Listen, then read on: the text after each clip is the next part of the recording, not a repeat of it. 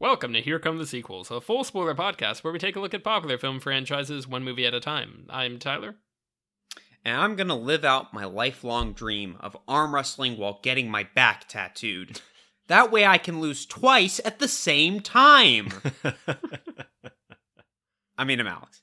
But that'll be great, Alex, because then everyone will see that tattoo and know that you had $60.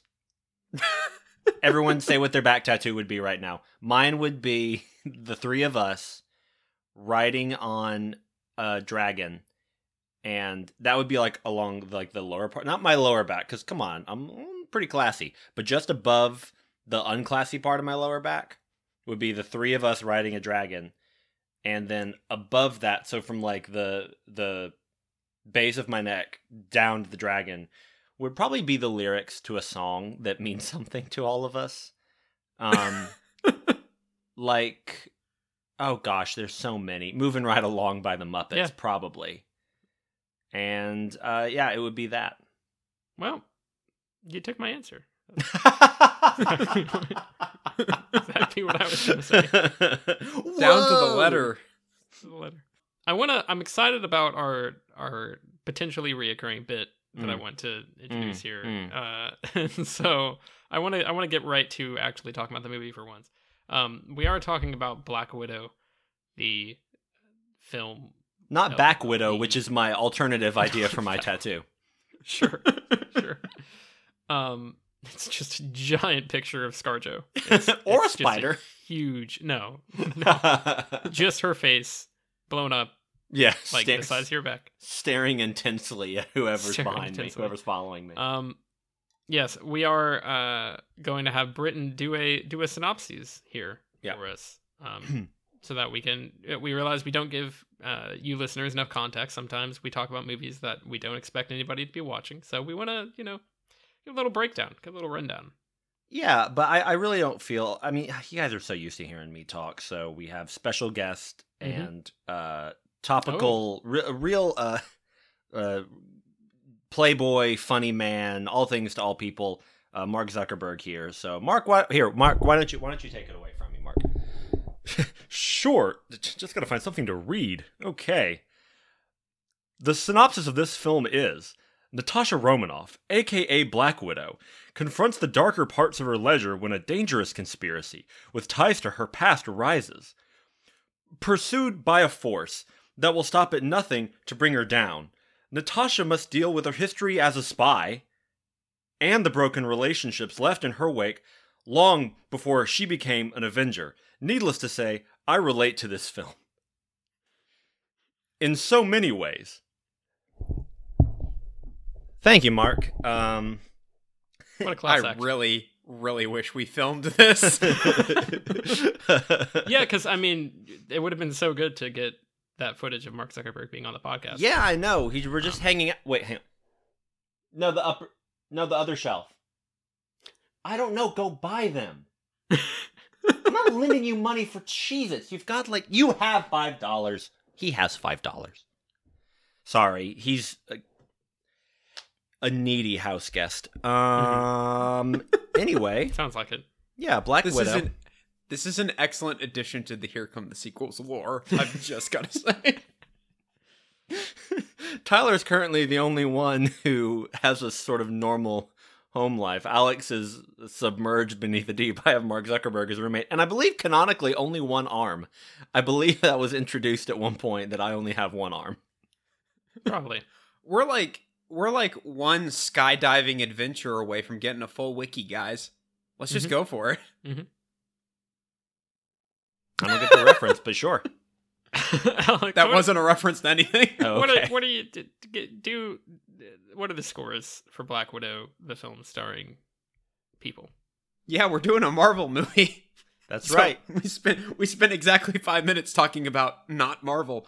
Black Widow from 2021, directed by Kate Shortland. It has a 79% critic score on Rotten Tomatoes and a 91% audience score. All right. There you go. And seems good.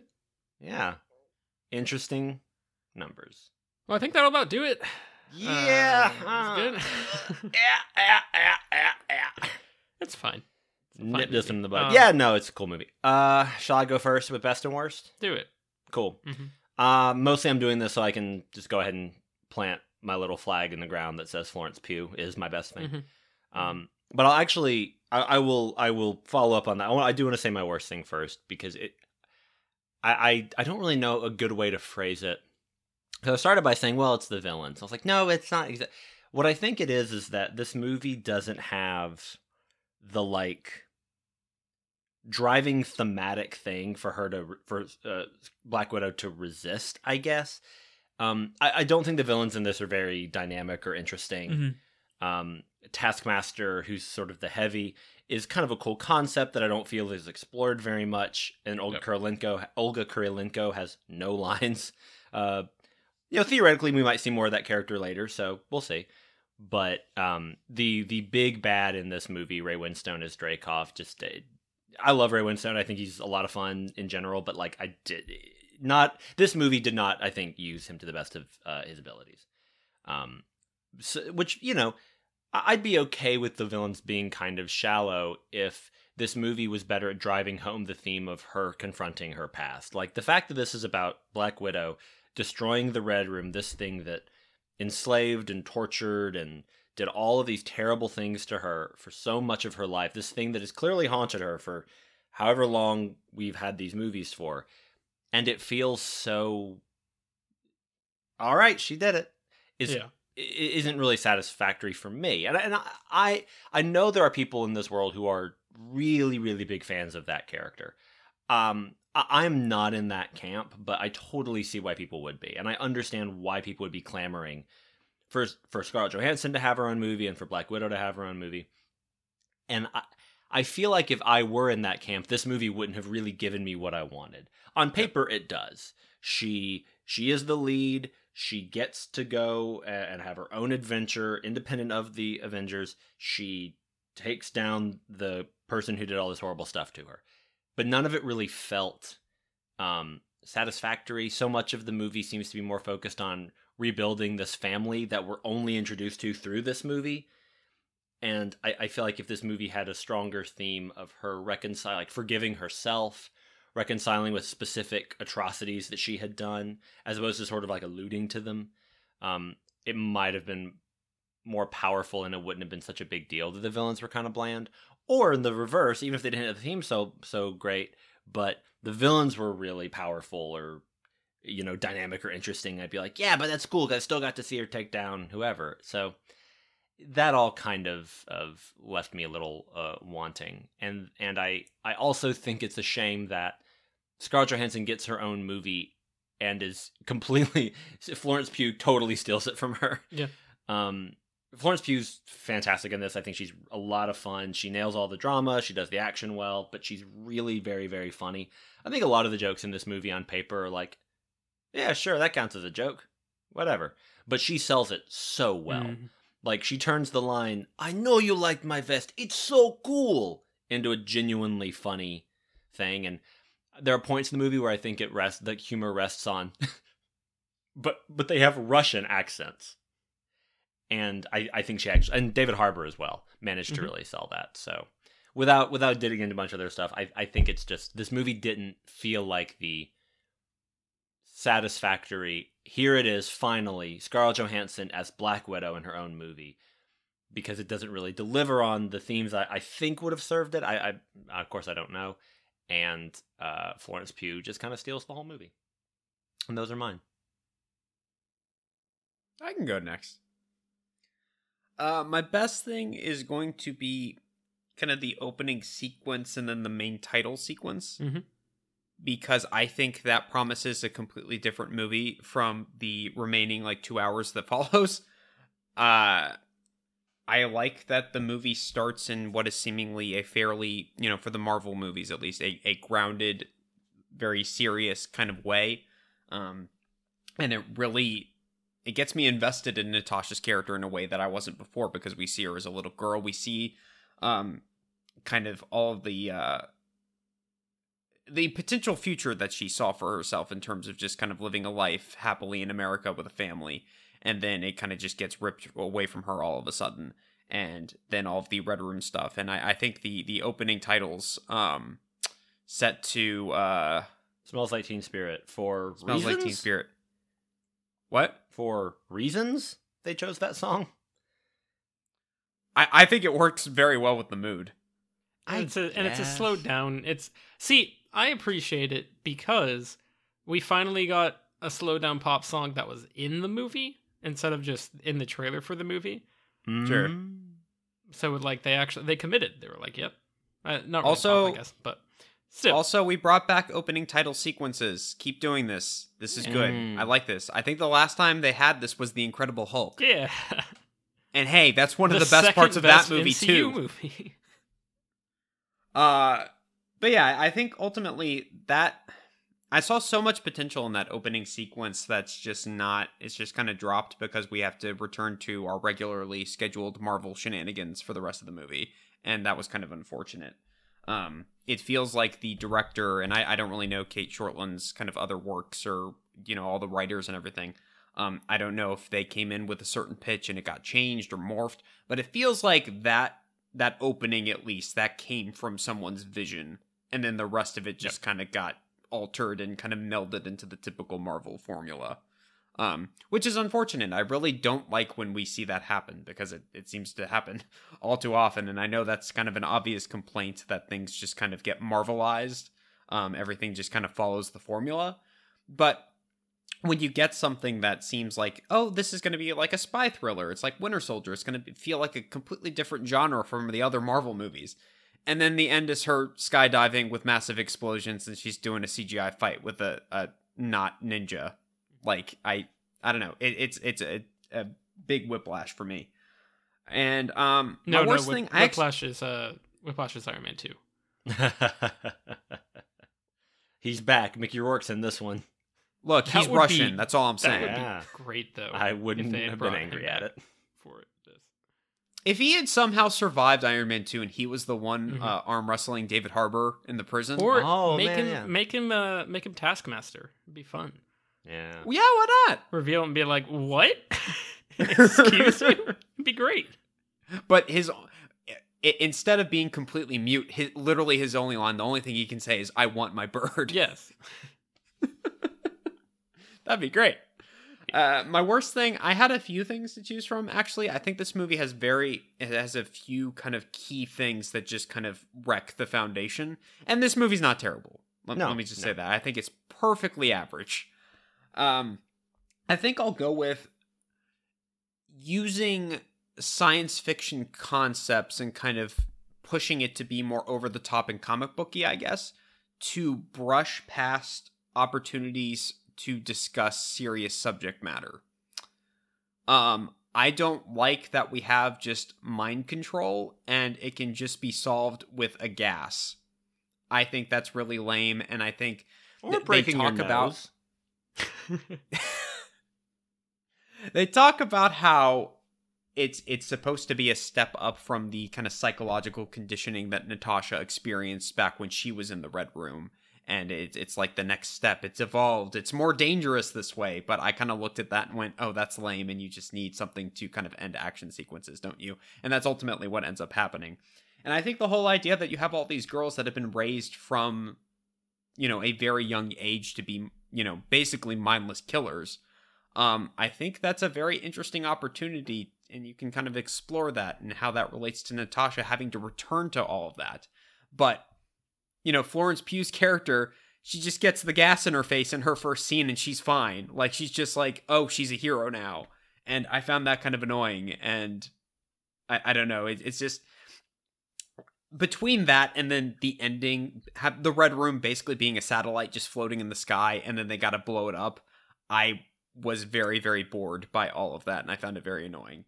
And like I said, if the movie hadn't opened with that stuff and started as like a more, quote unquote grounded, because I know these things aren't actually grounded, but a more, down to earth spy thriller compared to normal Marvel movie fare. If it hadn't started with that, maybe I wouldn't think of it as being so much of a problem, but I was just, I don't know, I was kind of annoyed through a lot of it.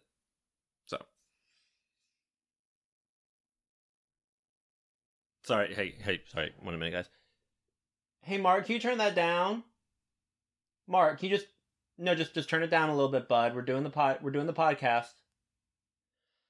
Sorry, he's watching Brockmire. Got really into Brockmire. Tyler, would you like to do your Mark? Jeez. Not watching videos of his metaverse announcement again. Oh, that might be an ad for Brockmire. Now you're mentioning it anyway. Might be a smoke screen. There you go. I think I'm gonna say my best thing is David Harbour. I would have also said Florence Pugh. I think the two of them in general make this movie extremely watchable. Scarlett Johansson's good in this. Yeah. She does what she needs to do. I think it gives her a good amount to do as well. But those two in particular, with their ridiculous Russian accents, are a lot of fun. Play off of each other really well. I think maybe I don't know about the peak, but the everything's downhill from here sequence for me is the two of them singing American Pie in the bedroom. I can agree. It's silly, it's fun, and then everything after that kind of turns into the third act. So that's kind of the last point where we get a real drawing out of emotion from this family that is very broken. I think overall there's a lot of effective scenes with the four family members. But those two in particular, I think, have a really good chemistry, and they do a lot of fun gags. And like I said, Britton, they pull a lot out of the script that on paper would just be like, oh, this is the most bland, whatever. Like, we needed a joke, quote unquote. Mm-hmm. Like when he's telling the story about the ice fishing and like all of that is kind of bland, but their reactions to each other and the way is really good. Mm-hmm. Yeah, they're both very good actors. I do think the running gag of him talking about how he fought Captain America previously, I feel like with a different actor that could have come off as very grating, and it's actually it's kind of charming and amusing coming from him. Yeah, and I hope we get something from that at some point in one of these mini Marvel properties that are coming out. I would say my worst thing, kind of the flip side of your best thing, Alex. I think my worst thing in particular is the third act. I don't think it goes quite... So the movie starts with, I agree, a really strong opening sequence. They do this flashback thing that made me really think we were going to get a lot of Stranger Things 80s nostalgia, kind of leaning into that. And they don't do that. It's a strong sequence. We get to understand these characters to some extent. We see kind of how twisted and steeped in secrecy their lives are. We go through the opening title sequence, and then we have a while where Scarlett Johansson is on her own, and she's like trying to go off the grid. She's figuring out how to hide out. We get a few scenes of that, and I like it quite a bit. And then stuff slowly gets amped up in the Marvel side of things. Like we get the fight with the Taskmaster on the bridge that has some good hand-to-hand stuff, but also is a little bit big and explosiony and a little bit excessive. And then there's some good fighting, like grounded fighting with her when she first meets up with Florence Pugh, but then that kind of spirals into some big CGI stuff. Like there's the part where they fall off the smokestack. They all jump onto a smokestack and it falls. And there's a few green screen elements in this movie that don't look good. And I don't know if that's a COVID thing. I don't know if that's we didn't have the resources to put this together and make this look really polished because we were trying to figure out how to manage this while working from home. I don't know if there's something to that, but to be fair, I've also criticized many Marvel movies that didn't have that excuse in the past. You have, but this is not like, okay, you got the job done. This is like, oh, there's some bad stuff. Like I know that there's a few elements, Alex, that you have not enjoyed, like stuff with like Iron Man's helmet and Spider-Man's costume and stuff. But those are like design choices that they didn't quite get right for you. Where this is like, it doesn't look right. And it's just an effect. It's just like somebody falling and there's green screen. And it's supposed to be a human behind them. Yeah, like there's a few of those, especially in the third act, where it's like, this is less competent than usual. The bit where Florence Pugh like shoves that stick into Dreykov's ship and gets blown backwards somehow. Right. It looks really bad. Yeah, it's rough. And just because I like to think about the people who work behind the scenes on these things, I like to give them the benefit of the doubt and assume there's probably some elements of that were made a lot harder through COVID, but who knows? Sure. But yeah, we get more and more of those big bombastic elements. And I think a lot of the fight scenes up until the third act still weave in some more grounded, fun stuff. There's some cool stuff in the sequence where they're getting David Harbour out of the prison. Mm-hmm. I think there's some cool fighting. There's some cool stuff with the helicopters. Florence Pugh blows up a watchtower, and it's fun. There's a lot of snow CGI, and that starts to get a little iffy. And it starts to get a little big and a little over the top. So I feel like it continues creeping in over the course of the movie until by the end we get this third act that is just completely could be out of any of these movies. And so all that kind of interesting different angle, because the beginning of this movie does not play the same as any other MCU movie. Like it does feel like they gave this to somebody who is known for directing. Even visually, I think that opening is significantly different from the final act. Yeah, exactly. And that's the thing is there was a big story that came out a while ago. I think it was for another director who was maybe not interviewed, but in talks for Black Widow and didn't end up going with it. Yeah. Where she said that they offered to they would do all the action scenes. And that was kind of a big kerfuffle. I don't think they do that for every movie. I mean, you can't tell me that Guardians of the Galaxy, those action sequences are not just like James Gunn's vision on screen. Yeah. Same, I think, with Taika Waititi in a lot of cases. But there is some truth to that. But this movie very much feels that way. This feels like, all right, put in the bones of this, get the really good relationship stuff, the work with the cast really well. Seems like Kate Shortland probably is good at directing these actors. There was another scene with Scarlett Johansson and Florence Pugh. I guess after the first big action sequence where they're hanging out and they're like getting some food. Oh yeah. And just kind of chatting and reminiscing and thinking about like where they are and where they're going in life. And I think it's a really good scene. There's a few like that sneak in there. So it definitely feels to me like we had this foundation. We got these character beats that are pretty nice. They kind of carry the movie.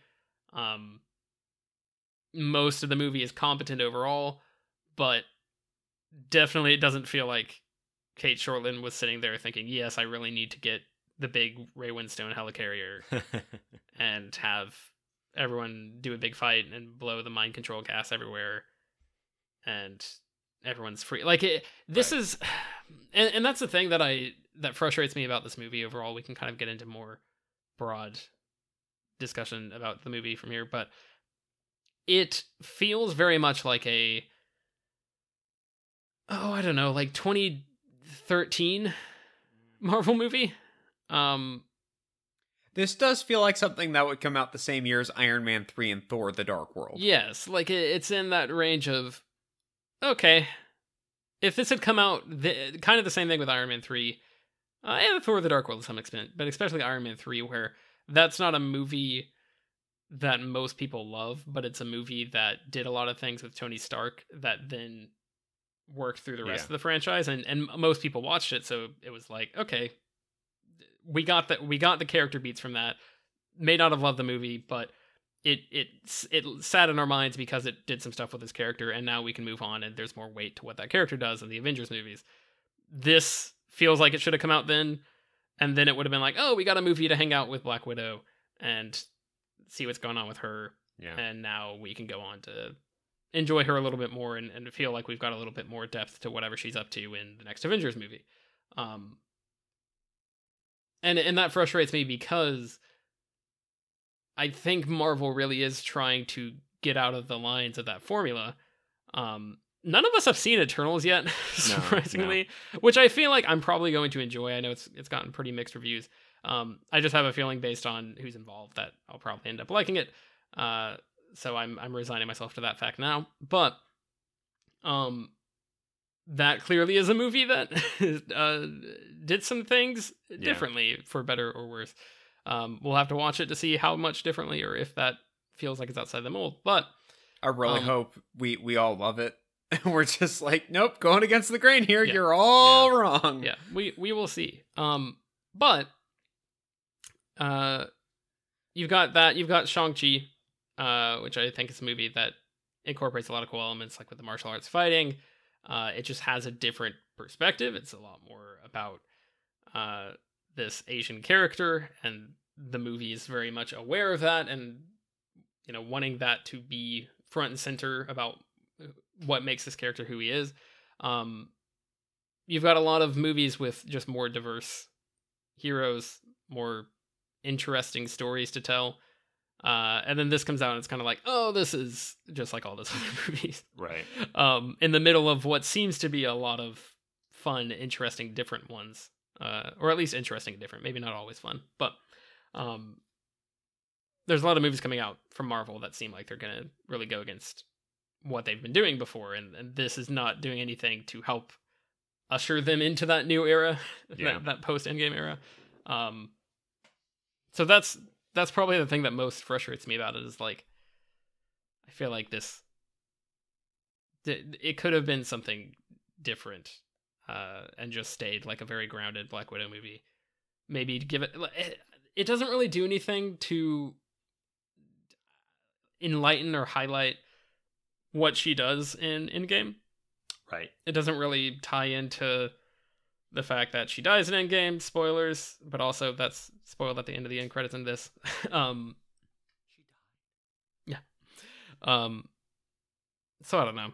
It's Well, and I also I feel like Johansson as an actor got better material in Endgame and like Civil War and stuff like that. Whereas, and I mean, I think there's a nice bit at the table when they're all having dinner and Rachel Weisz says, "Natasha, don't slouch," and ScarJo's like, "I'm not slouching," like acting like a teenager. Like, that was kind of fun. But otherwise, it's a lot of just like exposition and like, no, we have to stop him. It's all that kind of stuff. Yeah. Or her evading the authorities and like being on the phone and just like having cool one-liners. Right. Yeah. The biggest thing, Tyler, I completely agree with that. The biggest thing that I was kind of hoping for, and this is something that we found as they continue making Marvel movies, is that, in retrospect, it does help make some of the weaker movies stronger, by just adding more, time with these characters and more development and kind of revisiting stuff. Like the fact that they go back to Dark World in Endgame, like instantly kind of validates that movie in a weird way. Yeah. But I was really hoping that this was going to kind of fix the issues that I had with Endgame and how Black Widow was treated. I think the fact that she doesn't really get a proper send-off, and there is a very nice scene where Wanda and Clint are talking about her and Vision both passing and how they're kind of dealing with that. So that's nice, but the fact that, of course we got to give Iron Man the big funeral and everyone's there and Black Widow gets nothing. And I was really hoping that this movie was going to do something to rectify that, and instead we got an annoying after credit scene with a character from Falcon and Winter Soldier that I already didn't like. Well, I know this was supposed to come out before that. I still didn't like her. Technically, Falcon and Winter Soldier had a character from Black Widow. Yeah. And it's also 29-time Emmy winner Julia Louis-Dreyfus. So put some respect on her name, please. Thank you. I also thought she was bad in the role. Really? Oh, I thought the opposite. I found her annoying, but that's just me. I mean, the character's annoying. Oh, yeah, no. I'll put it that way. I thought the character was annoying, and I didn't like it. This to go off tangent here, bothers me greatly because I'm like, you can almost put this movie. So this movie takes place after Civil War. Correct. Yes. So you could. Yeah, Civil War was 2016. What was the next movie after Civil War? Doctor Strange. The Doctor Strange. Yeah, you can put this movie right in front of Doctor Strange for the most part. You know, like somewhere there. If you're rewatching, you can just be like, this was supposed to come out 5 years ago, but Ike Perlmutter sucks, so we're gonna change this up. We should probably get into that a little bit. But for the most part, you could just watch it somewhere in that realm and be like, okay, great. Got a nice setup for her character and where she's at in Infinity War. This will be fun. But instead, we have the end credit that just addresses that Florence Pugh is going to show up in Hawkeye. Yeah. But also reveals that Black Widow dies. And so I'm like, I feel like if you're not going to really give us more to do with Black Widow, like I know for the longest time I was obsessed with the idea that they would do something with Steve Rogers, as kind of like a capstone to this, of him showing up and giving the Soul Stone back to the Red Skull, and he gets Black Widow back, and they go off on an adventure somewhere, and we never see them again. I was really hoping for something like that. I know that's kind of wild pie in the sky, but like something that would address, like you're saying, Alex, address the fact that she dies in Endgame, and like that there are a lot of characters who that affected, and we should probably get a little bit more info about that. But instead, we get this one-off thing that has really no purpose other than to say, hey, by the way, Black Widow dies, so you can't watch this in chronological order. If you're trying to like show the series to somebody for whatever reason, or maybe it's like one of those kind of weird foreshadowing maybe things. So. Like sometimes if you watch like a cold open to a TV show like a Breaking Bad or something, sometimes they spoil something that's going to happen later in the episode or even a couple episodes, and you're like, whoa, I need more context for that. And it's like, oh, Black Widow's going to die. What's going on? There's an episode of The Walking Dead where a bunch of the characters get into a van to go do a run, and the person driving the van puts on a mix. And it's like some weird like techno dubstep thing. But they put the camera on a certain character, and then the lyrics go, now you're going to die. And that character dies later in the episode. So maybe it's like that. Crushing episode, by the way. Anyway. Britton, can we get your roommate Mark to review every episode of Walking Dead? Oh, no, I don't want to talk to him about it. You know, there are some things you just love so much you don't want to share with certain people, because it's like I don't want those circles to intersect. We mostly just talk about like Lipstick Jungle and Virgin Spring, you know, that kind of stuff.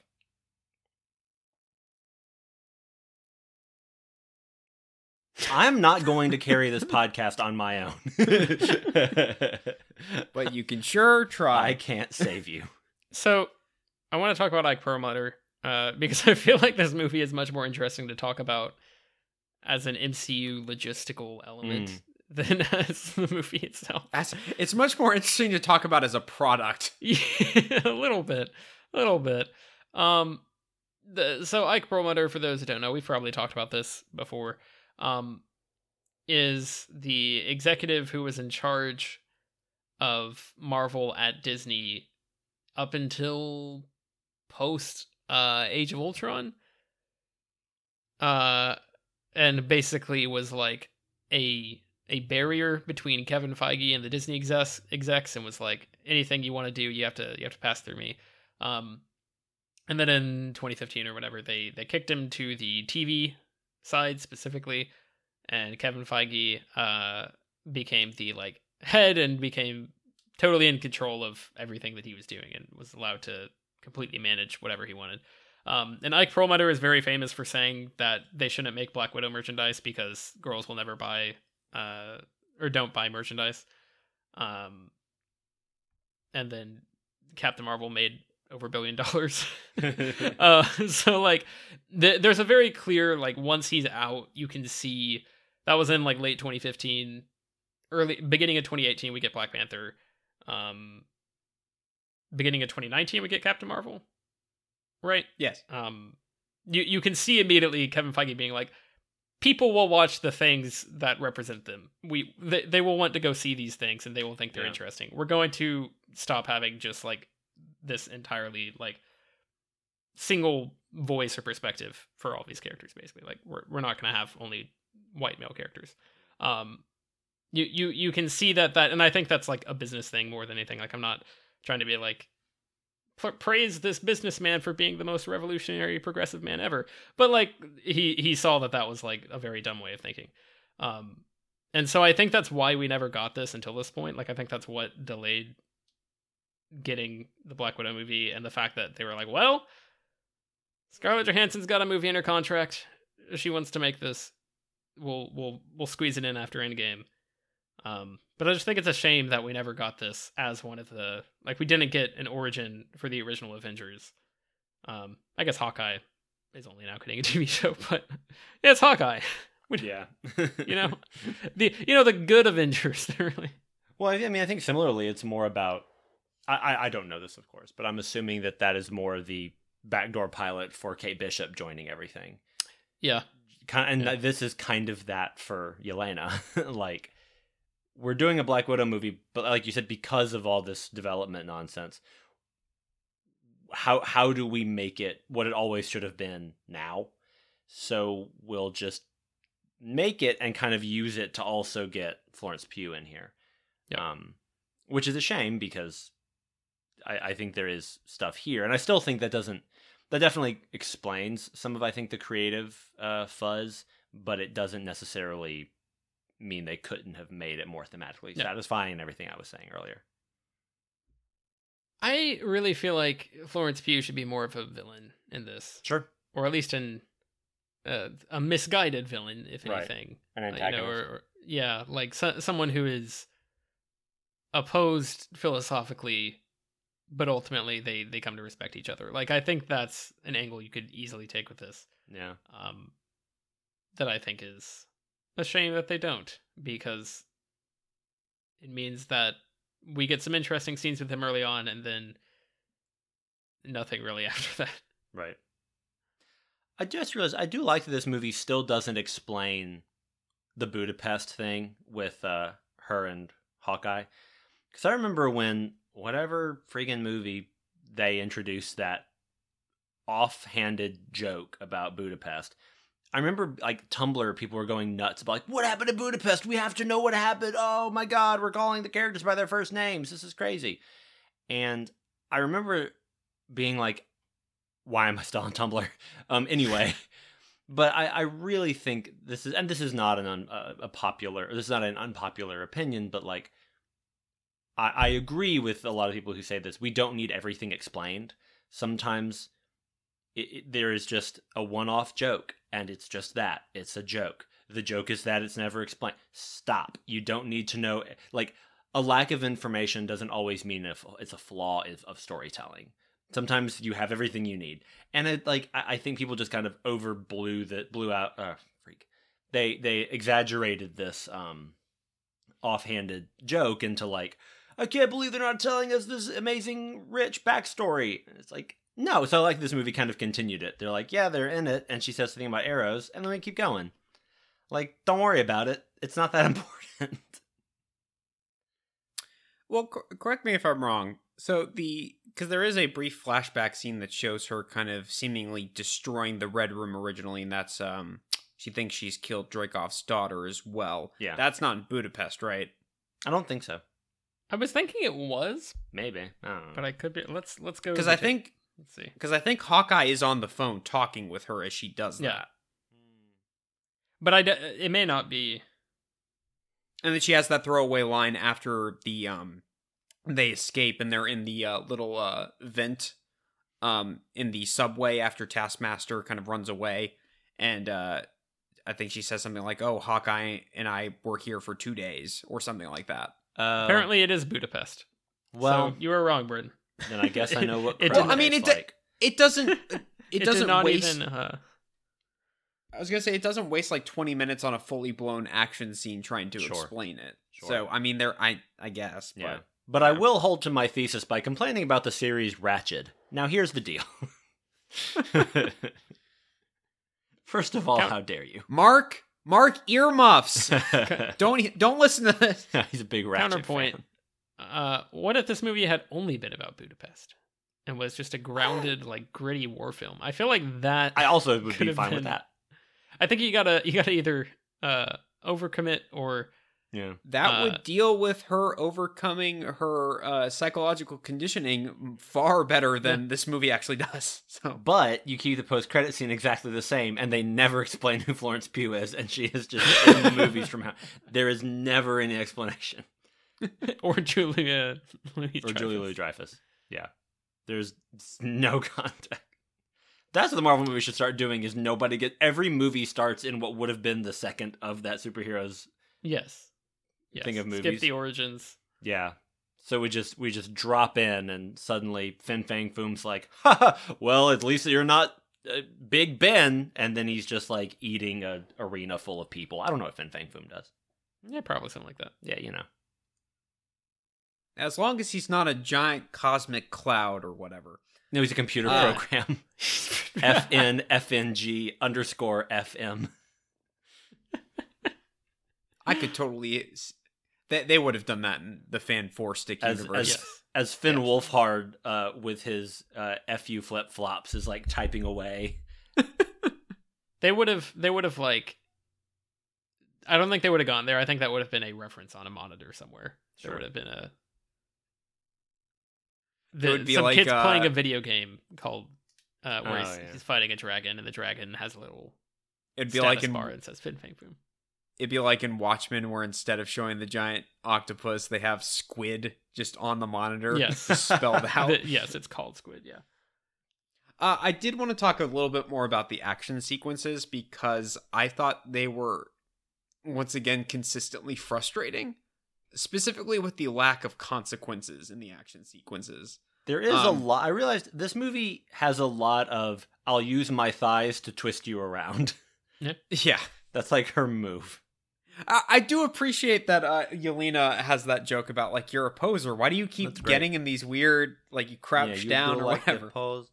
But then later, like, Black Widow does it, and the follow-up joke is such a poser, and I feel like it was a little on the nose. But then later, when Yelena does it, her follow-up joke is, it's just disgusting, or horrible, or something. It's pretty funny. Her physical comedy with that is it's great. Perfect. Yeah, it's great.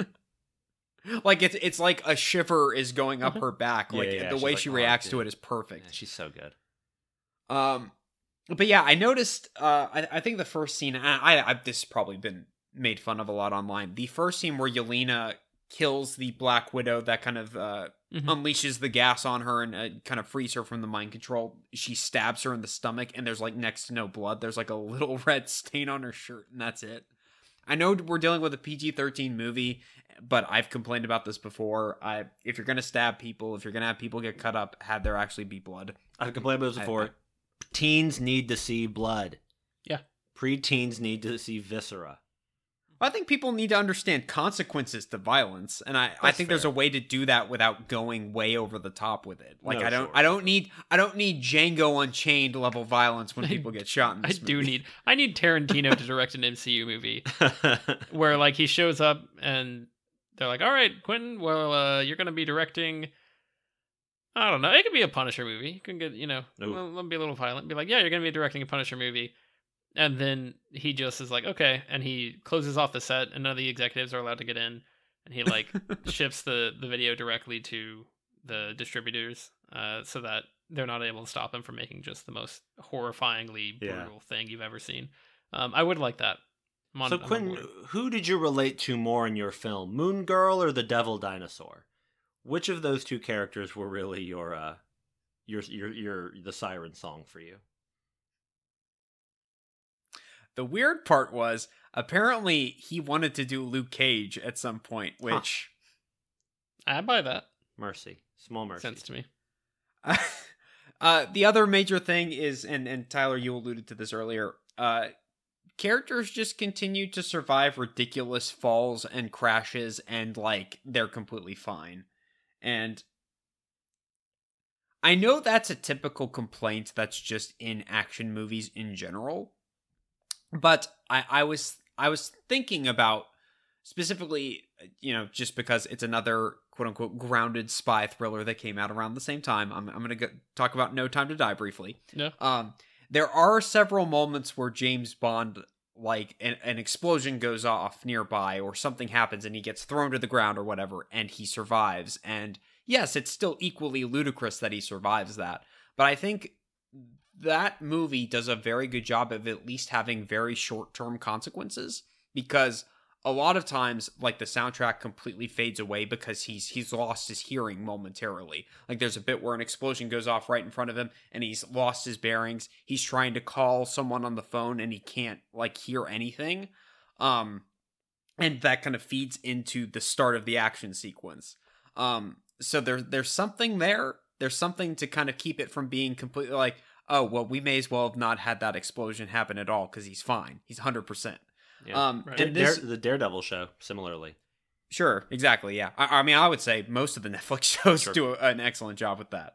But yeah, like, that bit particularly, I think it's right after the smokestack falls, and there's a bit where Natasha gets, like, thrown a couple of times, and she gets caught on a couple of things falling down the building, and then she just lands on her feet and she's fine. Yeah. Come on. We can do better than that. And, like, it happens over and over and over again. Like, it's a continuing problem throughout the movie. It's not just, like, one distracting action sequence. It's in every action sequence.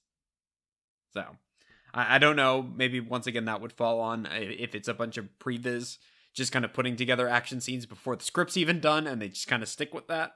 Or maybe that's just Kate Shortland's style of, designing action scenes. I don't know. But I thought that was a problem. Also, I was annoyed by particularly that chase scene where Taskmaster is in this giant military vehicle and is just shooting arrows and whatnot. And they're just endangering civilians. I know it's like a chase scene. They're just trying to get away from Taskmaster, but there's not even a second thought about civilians. And in a movie that's specifically about regret and trying to fix past actions, that's a huge problem. I know the movie, like, it goes by in the blink of an eye, but I think that's a significant problem. You can't do that in a movie like this. You just can't. Yeah. The subject matter, like, you just can't. Yeah, there are some F9 similarities in that bit. Yeah, I mean, it's like the bit in Amazing Spider-Man 2 where we're having, like, this really fun action scene and Spider-Man's doing all of this stuff and it's the best web swinging you've ever seen in your life, and he's like, I'm gonna go save Jamie Foxx real quick. He goes and catches Jamie Foxx. Paul Giamatti in this massive truck proceeds to crash into, like, 10 cars, and some of them explode. I'm like, okay, you saved Jamie Foxx, sure, but how many people just died? But did Jamie Foxx die? That's what no, because he's going to be in Spider-Man No Way Home, Tyler. Speaking of which, we have a special treat for this podcast, because as we are recording this, the Spider-Man No Way Home trailer has just dropped. Do we want to finish up our Black Widow discussion? Do we have anything else before we move into this bit? Because we've decided we're all going to react at once. I don't know what that's going to look like. I don't know how we're gonna make this happen. Yeah, I don't even know where to watch it. What I'm going to do to our I'll send it. Okay, cool. What I'm going to do with this audio, I might remove it all. I might just say this was a terrible idea, and you're all listening are going to be like, oh, well, I'm excited about this bit, and then it's just going to jump to me saying, yep, that was a terrible idea. But we're going to try it. So real quick, grades on Black Widow. I do actually have a couple more things I would like to address about Black Widow. Do you want to do those first, or do we? Well, I'll do those first. I'll get that out of the way. That way we can get to the fun stuff. All right. This film does make a mild attempt, at least, to have different languages that our characters speak because they are different nationalities, but it is very, very inconsistent. The whole end scene between Dreykov and Natasha should be entirely in Russian. And I thought that I was constantly asking myself why they were speaking English throughout the entire movie. And it's certainly better than something like, Captain America First Avenger, where just everyone's speaking English, regardless of their nationality, or what country they're in. So we're making progress, but it's still not there. And I was distracted by that. My last thing I'll say is that I think the best action sequence of the entire film is the prison break sequence where they're trying to get Red Guardian out. And I kind of think that that's the maximum level of kind of scope for your action scene that you should have in the movie. Like, I feel like that should be the climax. Like, I'm almost wondering if the climax was, we're gonna attack the Red Room and we're gonna free all of the Black Widows. And like it's something similar to that in terms of the setup. Yep. I thought that whole scene was just really exciting, and it found interesting things for all of the characters to do, and it came up with really fun moments for everyone.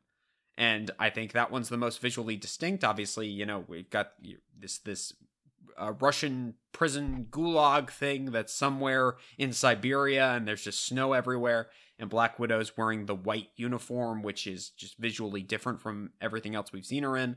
And I thought that was just like, I don't know, that was the one time I was like, okay, I'm with the movie.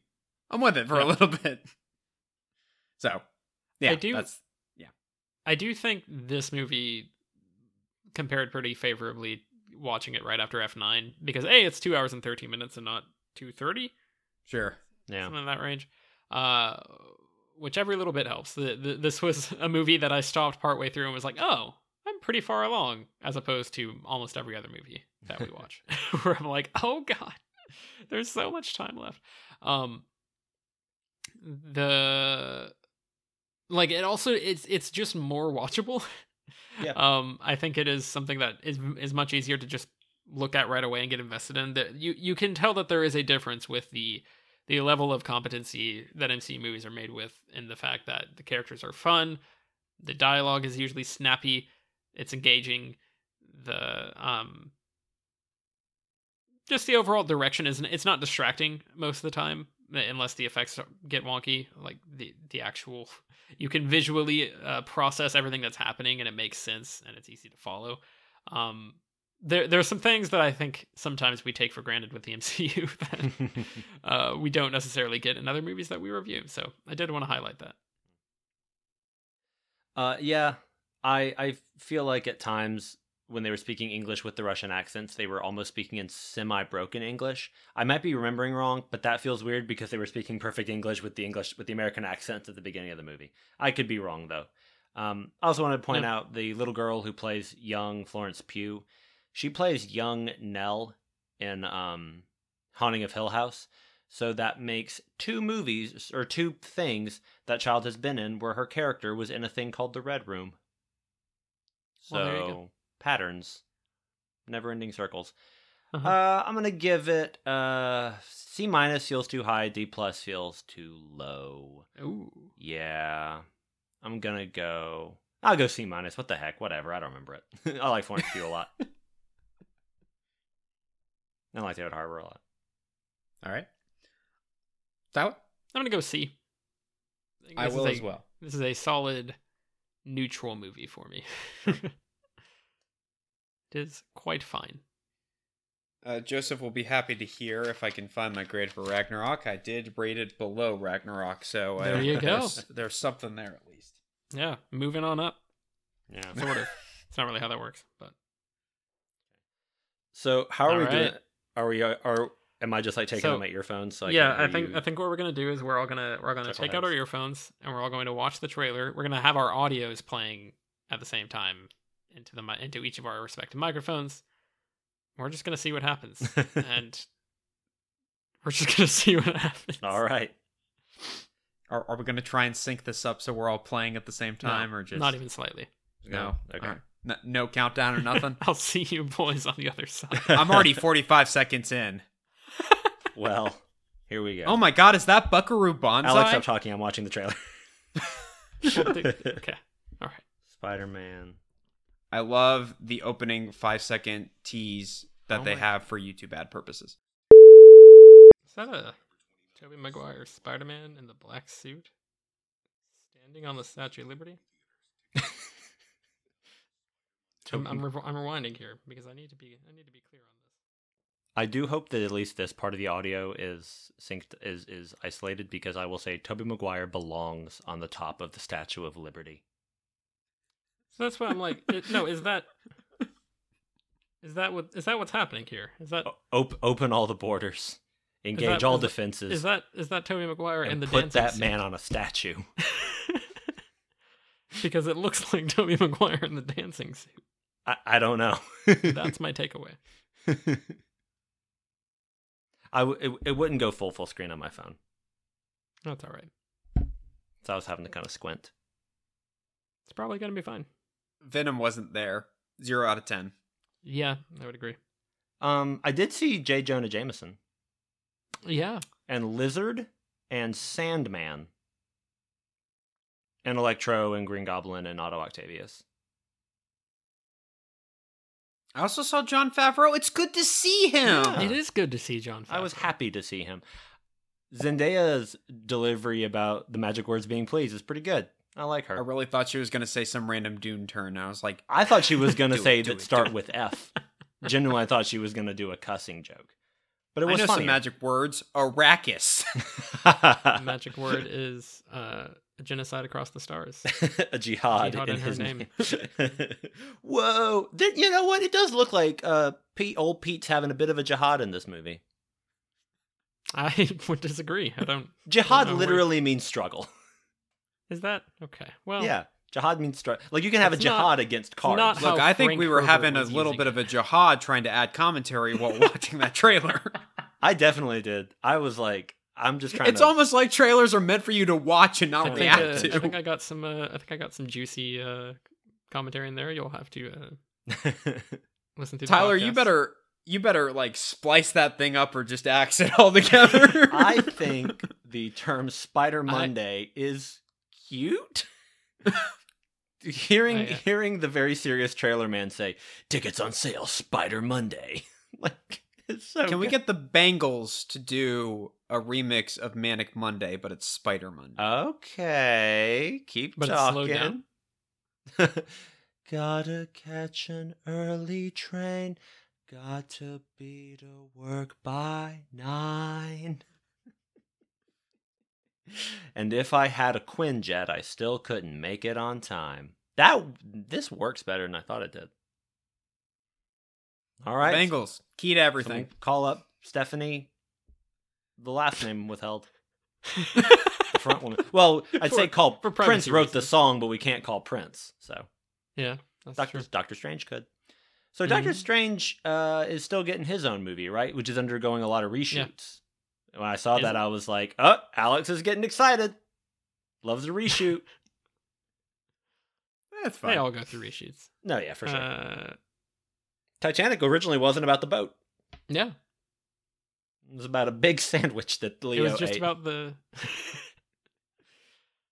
It was just about them going under the submarine and getting picked off, or going down to the submarine to the Titanic wreck and getting picked off one by one by a guy in a crocodile sub. It's like The Abyss. It was a horror film. Yeah. Yeah, Tyler, no, that looks fun. Talk about that. My lawyers... God. No, that looks... My lawyer said if I didn't speak about that, I would be fine. I would be in the clear. And then you had to bring it up on a podcast where we were supposed to be talking about Black Widow. Hey, speaking of lawyers, I didn't see any recognizable arm hair. That's true. Well, there's not even any point in seeing this thing. It turns out Charlie Cox was literally in every single frame of that trailer. He's in every scene, just like peeking behind a bench. Yes.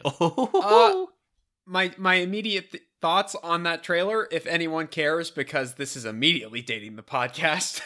This might be the worst example of this we've had. The action scenes look significantly better than the past MCU Spider-Man movies. It looks like they're trying to go for a darker tone. That could just be trailer manipulation, but I appreciate that. It's also set at night. They should have actually had the guts to put either Andrew or Toby in there. I know they're holding them off until the movie actually comes out, but they should have done one or the other. But really, is that Tobey Maguire? I'm not I'm not joking. Is that Tobey Maguire in the suit that he dances in?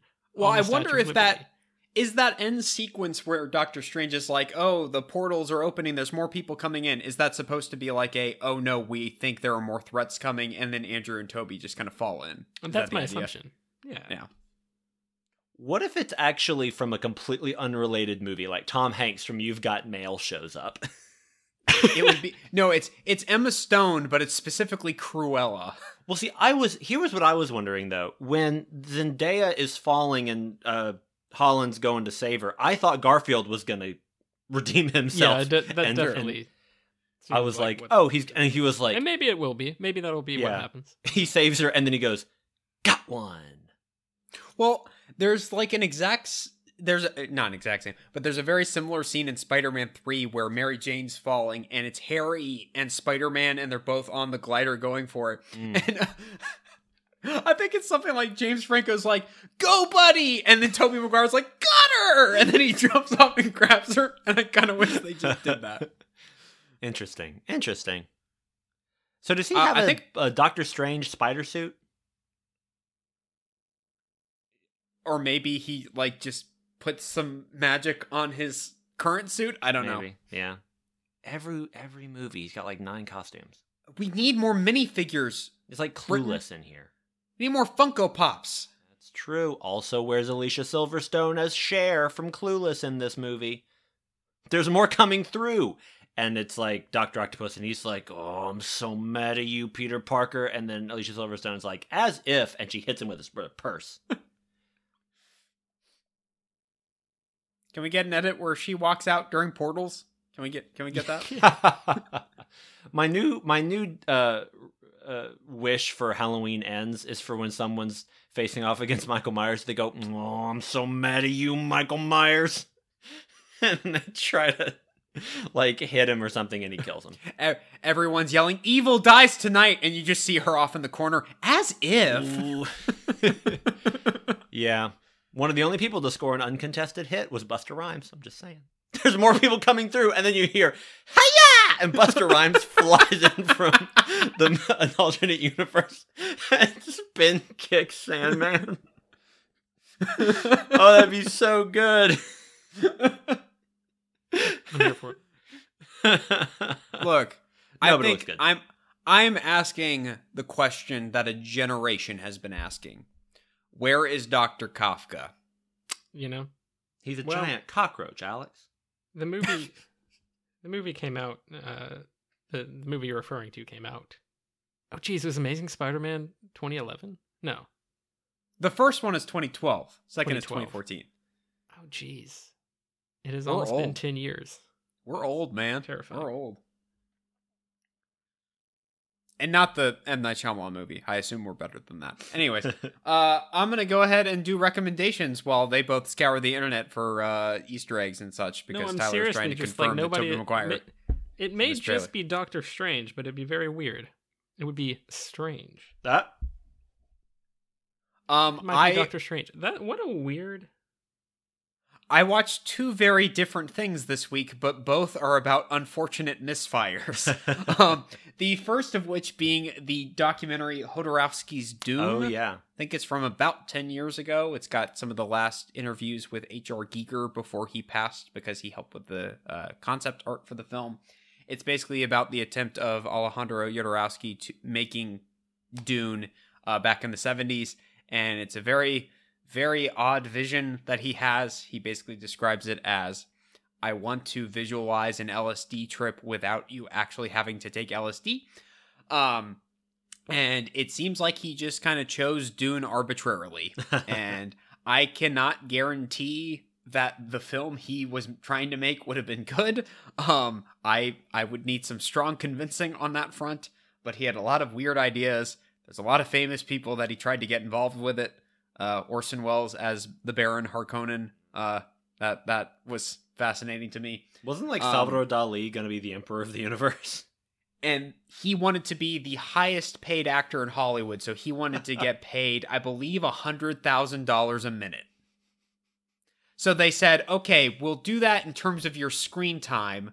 what do you think he's going to be in it? Like maybe 7 minutes? All right, we can do that. And then we'll take a mold of him and say the Emperor, because he was going to play the Emperor, we'll have him be so paranoid about his safety, he'll make himself a robot. And the robot will be the stand-in for Salvador Dali for the rest of the film. Smart. I do respect him going, it'll be however long it needs to be. So if it's 14 hours, it's 14 hours.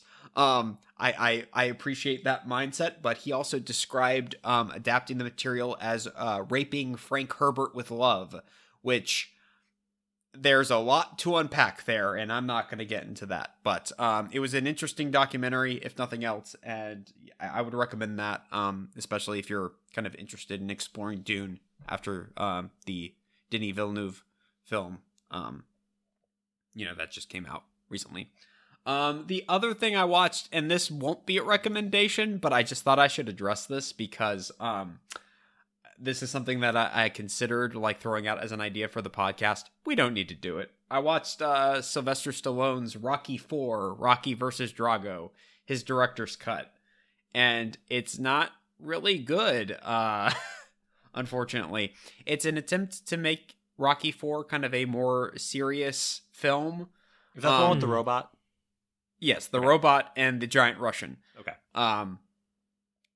And so we get scenes cut out, like the every bit with the robot is cut out, like a lot of the 80s cheesiness is cut out. We still get all of our fun 80s montages, though, so not a total loss.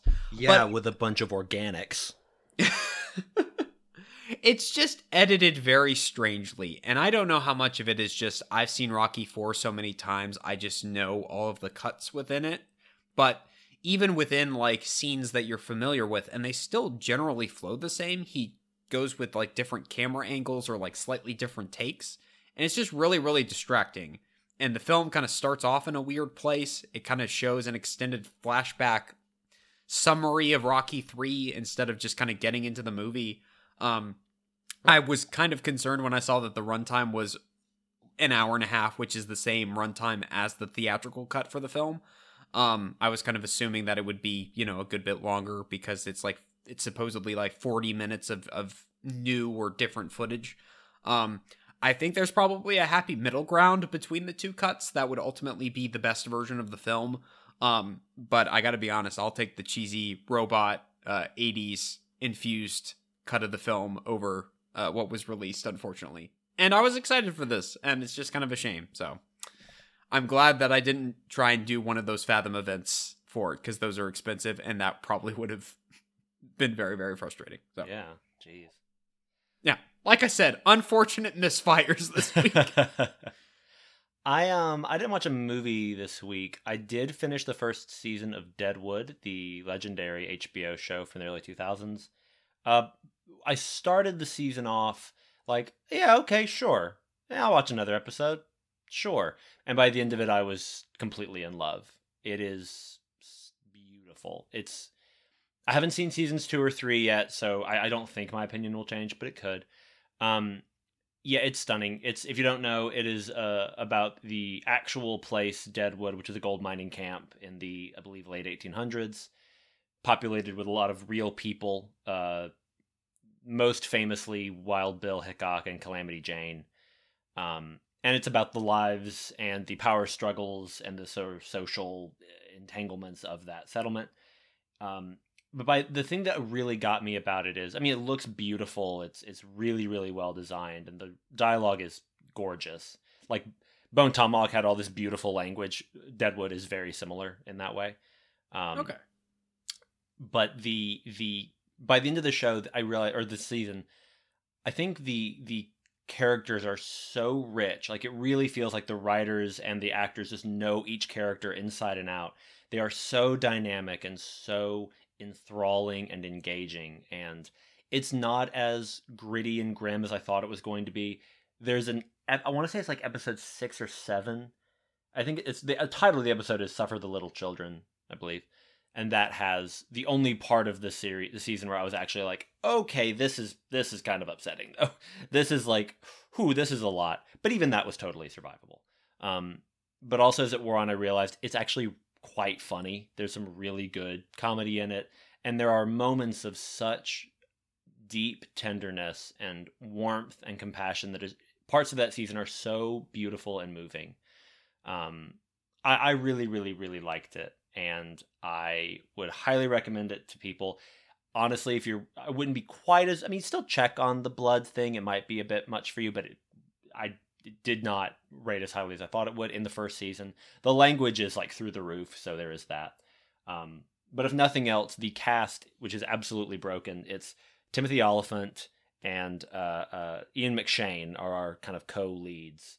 But you've also got a ton of character actors and like these great regional actors like Dayton Calley and John Hawkes, W. Earl Brown, Ray McKinnon, who's phenomenal on it, Robin Weigert, Brad Dourif, Jerry Jewell. I mean, just name after name after name. Jim Beaver is wonderful in it, Molly Parker. And you get these little one-episode appearances from people like Nick Offerman. Hitchcock and Scully from Brooklyn Nine-Nine are both in it in different episodes. Kristen Bell shows up for an episode. Or no, 2 episodes. Powers Booth, Kim Dickens. I mean, it's Ricky Jay. Just this long list of phenomenal actors. I think Anna Gunn is in the 2nd season. It's really wild to see all of these brilliant, like every scene has at least 1 to 2 great actors in it. And I just totally loved it.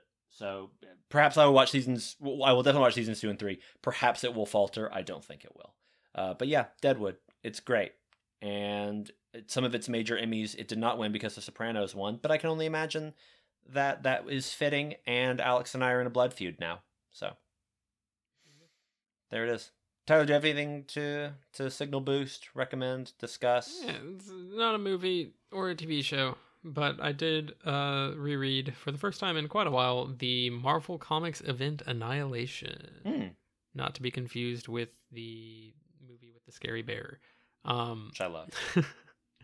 This is the event that kind of kicks off the modern Guardians of the Galaxy, which is what the movies were adapted from.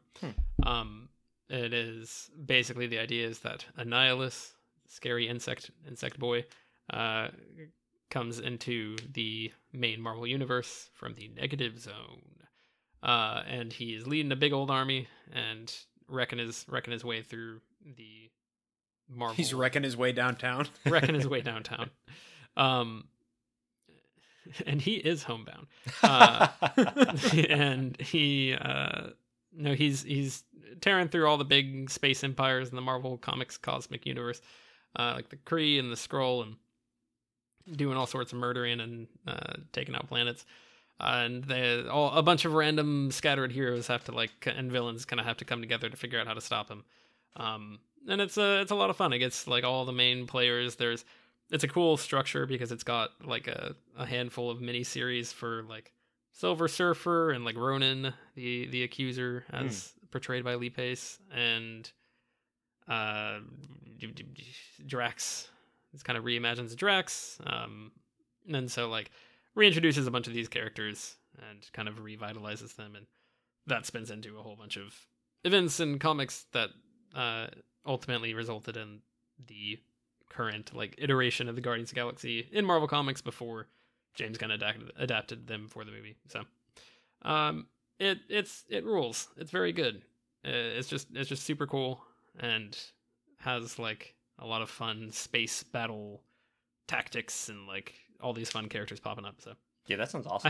I had a good time with it. I hadn't revisited it in a while. That was like one of the first things I read getting into comics on digitally through Marvel has their Marvel Unlimited comic subscription. And going back to it, I was like, oh wow, now that I know a lot more about these characters, this is even better than I remembered it being. So who wrote that? Keith Giffen is the main writer, who's like a pretty long-standing comic book writer, I believe. Interesting. Okay. The Guardians run that everyone knows is written by, I think they're both the writers. I forget who the artist would be. But it's Dan Abnett and Andy Lanning are their names. Okay. So Guardians of the Galaxy by Abnett and Lanning is like the run that created the current version of them. But okay. They do some of the, or I think they have a couple of hands in it. Maybe? Yes, they do the Nova miniseries beforehand. Okay. Which is a character who I'm fascinated that we haven't gotten to. I know we've seen the Nova Corps. But I mean, now there are a bunch of corpses. Now there are the Nova Corpses. That was good.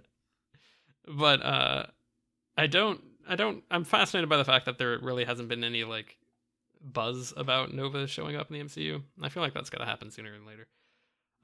Especially if we're getting Adam Warlock soon. So who knows? Maybe with those Will Poulter and Timothy Chalamet. What are those? Avengers of Atlan or something? The Asian collective. Say what? The Avengers of Atlan or something. It's like Shang-Chi hangs out with them sometimes, and there's rumors that they might be starting that. Because apparently they've cast the younger man from Parasite, and people think he's going to be connected to that. Can't remember what it's called. I just heard about it yesterday. I don't know what they're doing, because they're spinning up, like, it really feels like they're going to do some Young Avengers stuff, like you were saying with Kate Bishop. Yeah. And obviously Black Widow ends with Elena theoretically going after Hawkeye, and we just got U.S. agent in Falcon and Winter Soldier talking with Julia Louis-Dreyfus as well. So like I feel like they're doing a Thunderbolts thing there or something. Yeah. I don't know what's happening with all that.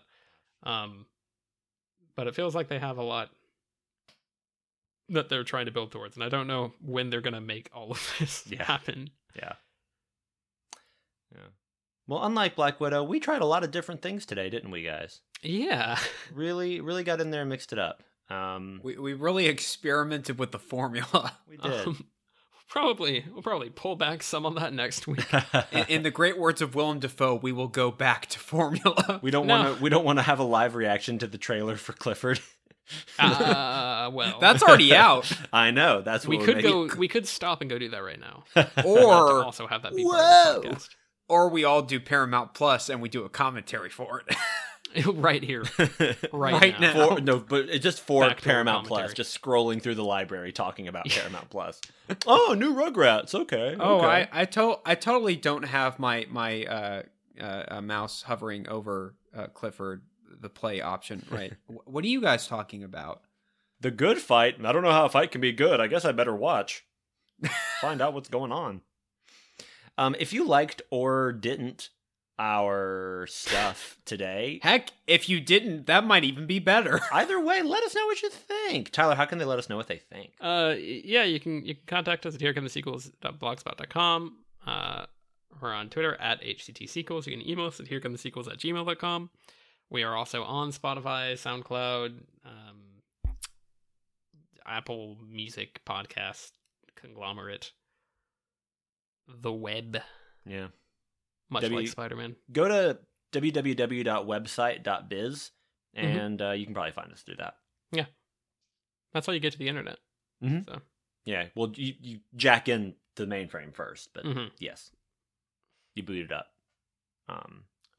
We have not revealed what we're talking about next week. No, we have not. It's going to be another humdinger of a Thanksgiving episode. We got to feast. It's Thanksgiving. We got to get a nice meaty movie. Yes. So, look, sometimes you give thanks, sometimes you take it. Sometimes you take thanks. This is Takesgiving. Yeah, we'll just drop that and let y'all learn. I think that's just how we're gonna roll with that. So. For sure. I will say, Alex and I have both seen the picture that we'll be discussing. Tyler has not. Correct. So it'll be an interesting thing. So I might be like, I hate this. I'm pulling out the backdoor option, and we're talking about Knives Out. But otherwise, that's not what we're talking about. We're talking about something else that will be revealed. Yeah. So yeah, watch this space. Yeah. Well, I can't think of a funny proper pronoun to say that Mark Zuckerberg's gotten mixed up with, because I already used Cheez-Its and Brockmire, and those are my two kind of gold comedy nuggets. I haven't gotten deeper in the mine on that one. But I'll maybe have some more good jokes for you next week. We get in the writer's room. All right. Thank you guys for listening. Rate and review us, and tune in next week for Thanksgiving times. And I hope you have a good Thanksgiving. I've been Britton. I've been Tyler. I've been Alex, who has been saddled with this ending, and you're having a good night.